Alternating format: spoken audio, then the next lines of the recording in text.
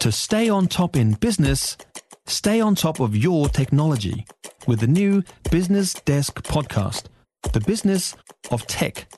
Listen on iHeartRadio or wherever you get your podcasts. You're listening to a podcast from News Talk ZB. Follow this and our wide range of podcasts now on iHeartRadio. Why don't successful businesses grow more quickly than they currently do? Well, some interesting work's been done using artificial intelligence on this, and it's found that projecting future demand and building systems to train and hire staff are the big barriers to growth. We're talking about medium-sized firms here. The work's been done at Pivot and Pace, Canterbury-based company, and partner there, Greg Allnut, joins us at News Talk ZB this morning. Morning, Greg. Morning, Tim. How are you? Yeah, good. To my mind, these are actually fairly successful operations. You looked at the range of 20 through 150 staff. You'd think they'd have their proverbial together. Oh, and they do, but a lot of them sort of hit a plateau of their ability to grow and go to the next level. And so what we were looking at and trying to find out what were the patterns across those sorts of businesses that were sort of holding them back. And so that's why we decided to take a sample and put it through ChatGTP and find out what those issues were. Okay. So what was the actual process then? To be honest with you, I don't really understand much about ChatGPT. I won't go into the details of using the system in itself, but what we did was take a selected sample of the medium sort of businesses that we work with across manufacturing, construction, agri, health, etc. We anonymised the data and then put that into a spreadsheet and then put that into ChatGTP with a number of prompts, and then that gave us the results back. And well, interestingly, as you indicated, nearly half of the businesses lack the in-house expertise or staff capacity to either manage through growth periods or lift capability, and some of them need to invest in that capability early rather than sort of doing a typical wait and see to go to the next level. Interestingly, also, it found that 61% of them lacked the clarity of direction or strategy for the growth. So their ability to articulate that to their people and get them engaged in their part to play. And those were the two big findings.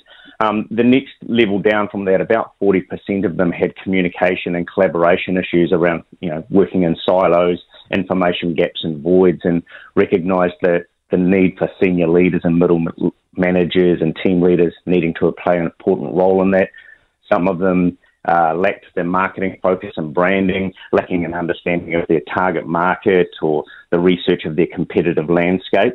And often New Zealand businesses are too humble as well.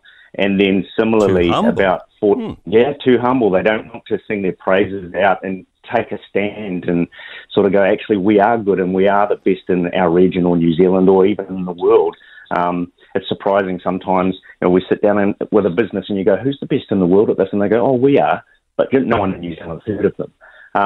And then similarly, about 40% had leadership and accountability issues. And in New Zealand, typically we actually build soft cultures.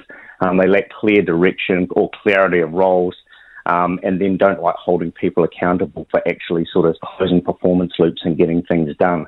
Wow. Which then flows on to about a third of them have strategy execution issues, which is they don't have the mechanisms or the cadence to get the important work done, the strategic priorities on the business instead of being in the business all the time, and then being able to close things off and get things done. So they are the sorts of things that typically hold them back, and we thought we were seeing that, but it was really good to be able to then get the data to take it from being our opinion to actually go, there's a real pattern here.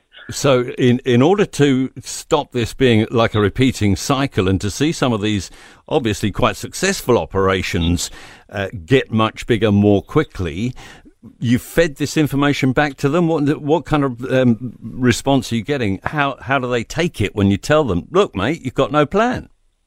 Well, I think the big thing, like you're saying, is firstly is to present that back to them so that they then have an understanding and they very quickly acknowledge it.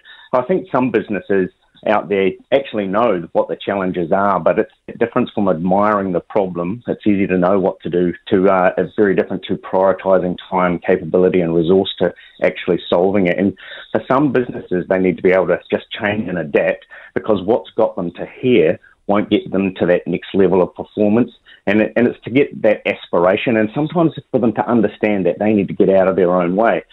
Even earlier this week, working with a business, very successful husband and wife-led business, but they recognised that they weren't the people to be able to lead it to its next level of growth and needed some professional managers and capabilities around them to help them take it to the next level. Well, it's a fascinating piece of work, and I'm sure it'll, if it's taken on board by those businesses that you're working with, we'll see some monster corporations coming out of it. So we'll keep an eye on how things develop. Appreciate your time. Thanks, Greg. Thank you very much.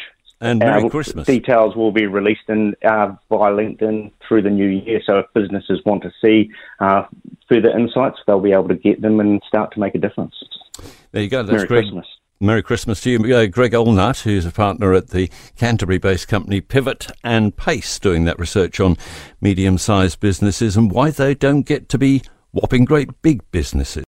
For more from News Talk ZB, listen live, on air or online, and keep our shows with you wherever you go with our podcasts on iHeartRadio. If you enjoyed this podcast, you will love our New Zealand Herald podcast, The Little Things, hosted by me, Francesca Rudkin, and my good friend Louise Airy. We focus on all the little things that you can do to make a positive impact on your life and to cut through the confusion from the health and wellness industry. Join us every Saturday to hear from the experts for all the tips and advice you need. Just search The Little Things on iHeartRadio or wherever you get your podcasts.